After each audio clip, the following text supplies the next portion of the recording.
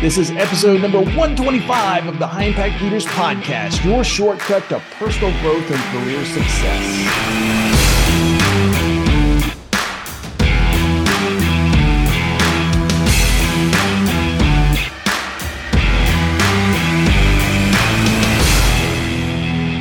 Hey, welcome to High Impact Leaders. I'm your host, Doug Stannard of the Leaders Institute, and our goal is to help you build strong teams while growing a successful business.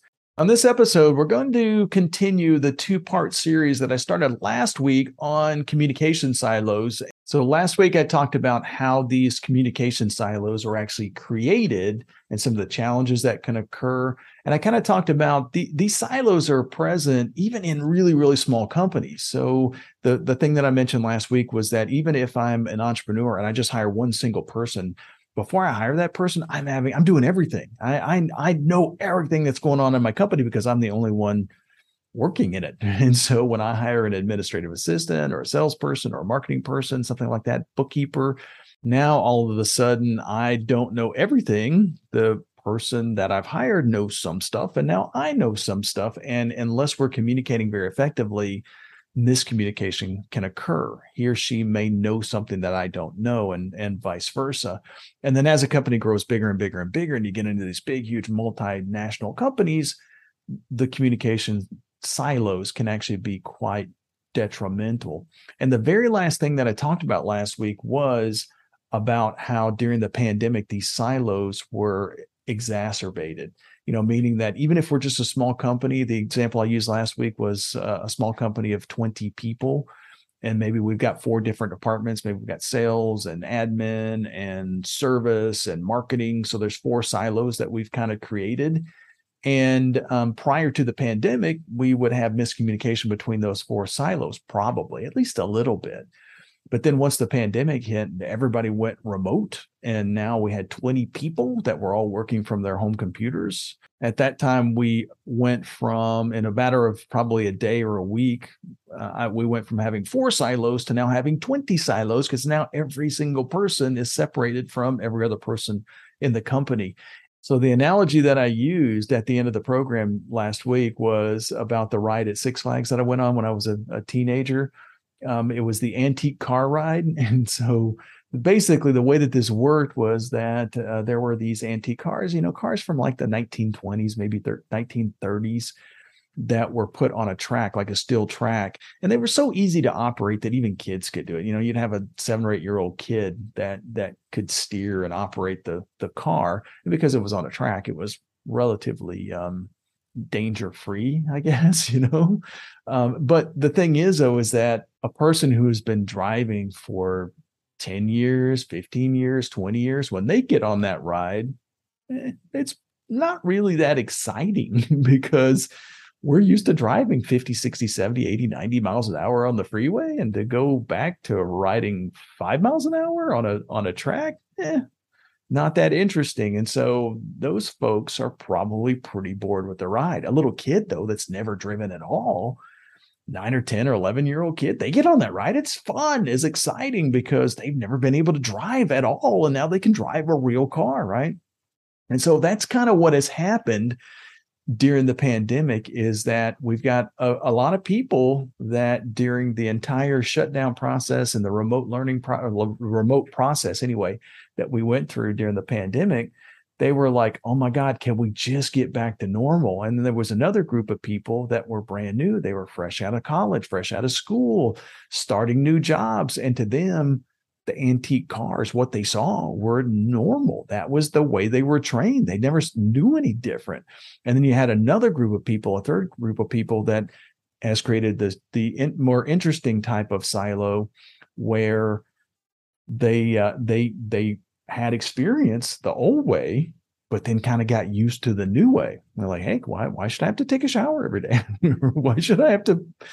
Why can't I just do my work in my PJs? And they kind of got used to it. So basically, you've got 3 different categories of team members that, as you kind of have them come back to the office and everybody's coming back full time, you're going to start to see the way that they interact with each other be quite a bit different than what you were used to pre-pandemic. And those are actually three new silos. Now, so whether you're dealing with those three silos or just kind of normal silos within your company, the tips that I'm going to give you this week can be very, very helpful to you. So these are some of the things that I would encourage you to do if you want to break these silos, get your team back to a cohesive group. This is a really quick 3-step process. The very first thing that you have to do is try to rebuild the trust within your team. And that means the trust that they have within each other and also the trust that they have with you as the leader. The second thing that you need to do is to get your team to see the value of being a part of that team. Get them to see the value that that team is providing for them. And then finally, the last thing that you want to do is make your office a really fun place that team members really want to come to. So this process has a specific order, by the way. If you just add a pool table to your office, but the trust level is still really low, it's a waste of money. It's a waste of time. Nobody's going to use the stupid pool table, right? Work to develop the trust first, then create the collaborative environment, and only then do you want to focus on the fun part. And by the way, it's going to be a whole lot more fun for you and the people on your team if you kind of do it that way. I give you a really good example of this. I got hired to do a team building activity in Silicon Valley years ago, probably about maybe 10 years or so ago. And the company was full of really analytical engineering types. So when I walked in the door to the building was uncomfortably quiet.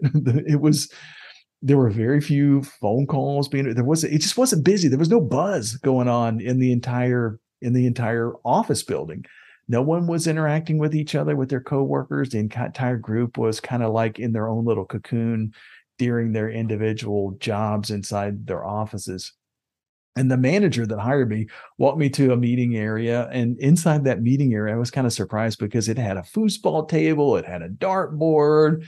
It even had like an 8-foot basketball goal, not one that was like regulation, but it was, one where even short people like myself, could slam dunk and that kind of thing.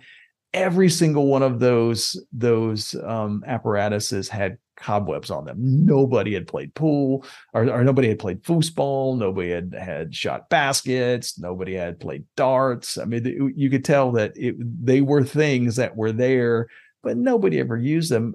Apparently, at least my guess would be that somebody in that company had probably read an article about how fun it is to work at Google or how fun it is to work at Southwest Airlines or one of those other, high level companies where fun is really a part of the culture. And that person probably wanted to create a fun, collaborative environment, but they failed miserably at it. So they started with step 3 and totally ignored steps number 1 and 2.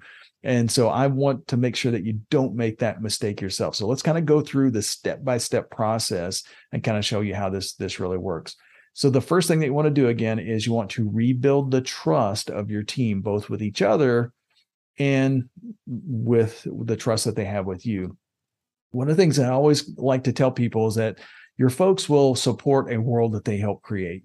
And during the pandemic, many leaders, myself included, by the way, fell into the trap of trying to solve every single problem ourselves. It was almost like, since we were in that silo, we didn't really have our confidants to rely on like we were kind of used to when we were coming into the office every day.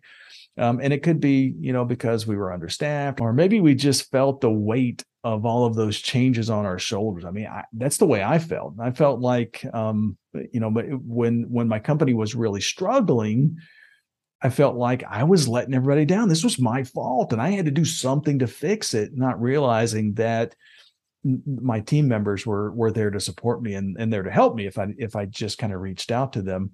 But whatever the cause, trying to solve the world's problems all on your own is a really bad habit. It's a really bad habit to kind of fall into. It's also a version of another silo. So basically, I had created that silo for myself, and maybe some of you kind of relate to that a little bit. So my suggestion is to spend some time individually with each of your team members. As you're back in the office, spend some time with each one of them. Ask each one of them what they would do if they were in your shoes. hey, we're having a few challenges, a few miscommunications. Any ideas on what you think we should do to fix it? Ask them, and you ask them for ideas to help build better teamwork, to help build better collaboration. Not only are you going to build a trust level with each one of those people as you interact with them, but you may also get a lot of really good ideas in the process. I'll give you a good example of how we help companies do this. We offer a half-day workshop called Creating a Team Culture. And one of the first things that we do in that workshop is get the entire group to just partner up with one other person. That's it, just one single person in the room. And we just have them practice giving ideas to each other. And at the same time, really listen to the other person's ideas. You'd be amazed at the breakthrough ideas that get shared within each group in the first 10 or 15 minutes of a workshop like that. You can create the same type of thing around your office at a break or at a staff meeting or any other time that you guys are all getting together and sharing ideas. So this doesn't have to be, just a single time thing that you do in a workshop. If you make it a habit, it will work very effectively for you. So once that trust level is now higher, the second thing that you need to do is have your team see the value of being a part of that team. You got to provide them a reason why it's better to be a part of the team than to try to do all this stuff on their own. The most common complaint that I think I hear from self-employed consultants, folks that kind of call me up and maybe they're looking for a job or looking for a position within the company, is they'll say something like, I really miss being a part of the team. Maybe they were working for a big company and decided to go out on their own. And now that they've been on their own for a year or two or three, it gets a little challenging when you're the only person. You have to come up with all the ideas and that kind of thing. Now, with all that being said, of course, during the early parts of the pandemic, before when we thought it was just going to be a 2-week thing, it was great to not have to take a shower every day or get dressed until noon. But over time, that seclusion got really unbearable. As the trust level grows over time, though, what you want to do is make sure to praise the accomplishments of your team members. So that's one of the first things that you can do to make being a part of the team more effective than being on their own. You can share success stories with the group. Like, for instance, in our company, when we work with a client and everything just clicks and things just go really well, which happens quite often, by the way. A lot of times what we'll do is we'll write up a case study. And by the way, if you want to kind of see some of these case studies, I'll put a link to it in the show notes just so you can kind of see what we're doing. And then at team meetings, one of the things that we'll do is we'll share these case studies with the entire group. So if we didn't do that, then that single consultant that had that success would know that the success occurred, but nobody else in the company would know about it unless we share that with the group. And when people start to hear those success stories over and over and over again, they feel better about the group that they belong to. They want to be a part of a successful team. So when consultants who created the success for the client, when they get accolades from the entire team that way, so if we're sharing that in a meeting and people in the group are saying, oh man, Joe, you did fantastic. Becky, you did phenomenal, that kind of thing. Then the entire group now gets to see solid results from that great work that we do. So if you think back to the antique car analogy, the antique car new hire might be resistant to coming back to the office. He or she was hired during the pandemic, and we say, hey, we're all coming back into the office. They're like, I don't think I want to go into the office because maybe that person has been very successful over the past year or two. Maybe that person was able to adapt to that change more quickly because they didn't have the habits that everybody else had. So maybe that person has excelled. So coming into the office is now a risk. However, the moment that she gets praise from a dozen coworkers for doing a great job, then her entire attitude is going to change. The risk changes to opportunity. But this attitude shift, it's not going to happen by accident. It's going to take really good leadership to get that person to break that communication silo. So do whatever it takes to be able to build that real team environment and create that atmosphere at your office to get people to really want to be a part of it. And then once you do those first two things, once the trust level is higher, and then secondly, once you get the people wanting to come to the office, now let's start working on the fun stuff. So make your office a really fun place that team members really want to come to. For instance, you could do something really, really as simple as, I know this is going to sound corny, but starting every meeting with a dad joke, right? If you want to, just go to Google, type in best dad jokes. You'll get 147 funny dad jokes that are also corny or something like that, right? When you do stuff like this, though, it kind of sets people at ease. So if you make it a habit of starting every meeting with something kind of fun or funny, it makes it more interesting. It's different from what everybody else is doing. Now, I'll give you a couple of dad jokes because I am a dad and I am very okay at telling dad jokes. You guys can determine that in a couple of seconds, I guess. But these are some things these are ones that they're not offensive. They are a little corny, but they're almost guaranteed to make the group kind of laugh a little bit. So, for instance, a good dad joke might be, I thought the dryer was shrinking my clothes, but it turned out it was the refrigerator all along. I know some of you chuckled, some of you didn't. They're like, I don't get it. Right? Okay, well, it's okay because humor's not right for everybody, right? Another one might be, what did the ocean say to the beach? Nothing. It just waved. So, another one might be, I only know 25 letters of the alphabet. I don't know why. Okay, they're corny, but they make people laugh. If your office laughs with each other, especially right at the beginning of a meeting, they're going to support each other. Another idea is to surprise your team with lunch. A few weeks ago, I went to the local street taco restaurant. It's only a few blocks away from the office. And I just got tacos for the entire group. It cost me maybe $30. It was fairly inexpensive. What was different about this time, though, was that typically people kind of take their lunch breaks at different time periods. And when I kind of brought the breakfast taco, the street tacos in, everybody kind of stopped what they were doing. They made their way to the conference room. Everybody was there. I didn't have to call a meeting. I just got to put them on the desk. And as soon as the word gets around pretty quickly when there's free food in the office, right?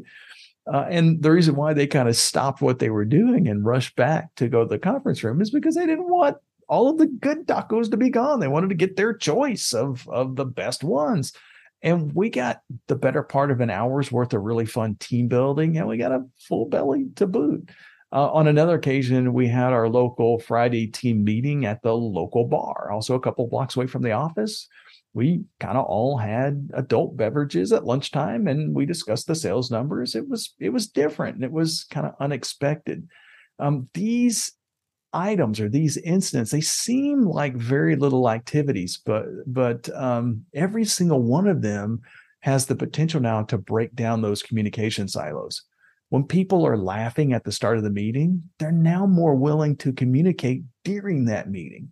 And when someone might have stayed in her office at lunchtime, now spends a little bit more time interacting with her teammates, it's building that rapport amongst team members and that kind of thing.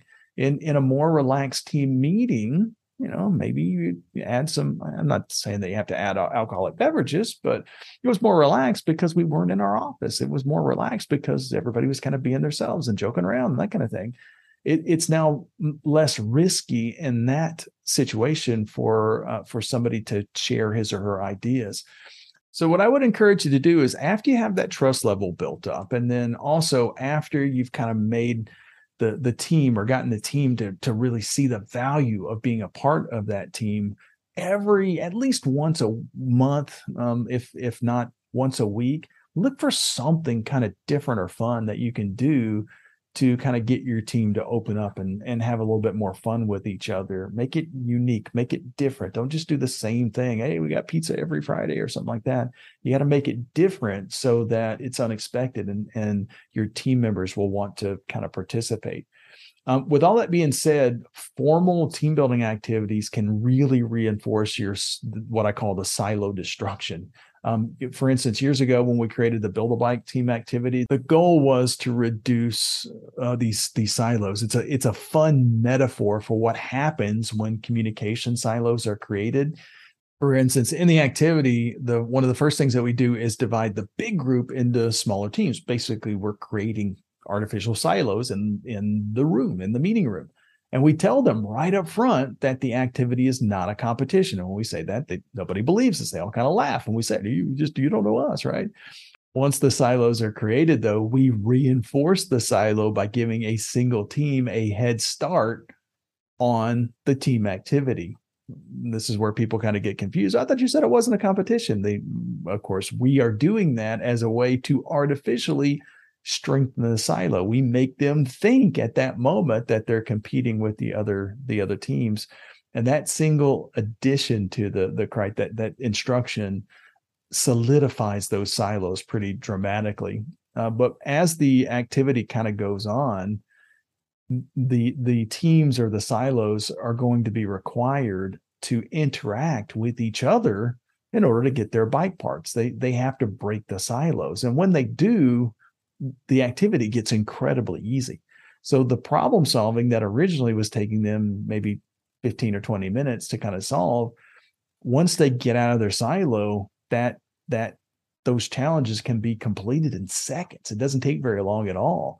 And so fun team activities like this can be added to any meeting, and they are incredibly effective at physically showing your team that when they work together, they can accomplish more.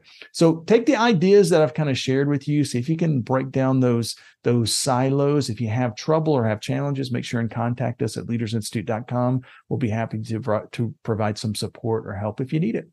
We'll see you next week. Bye, y'all.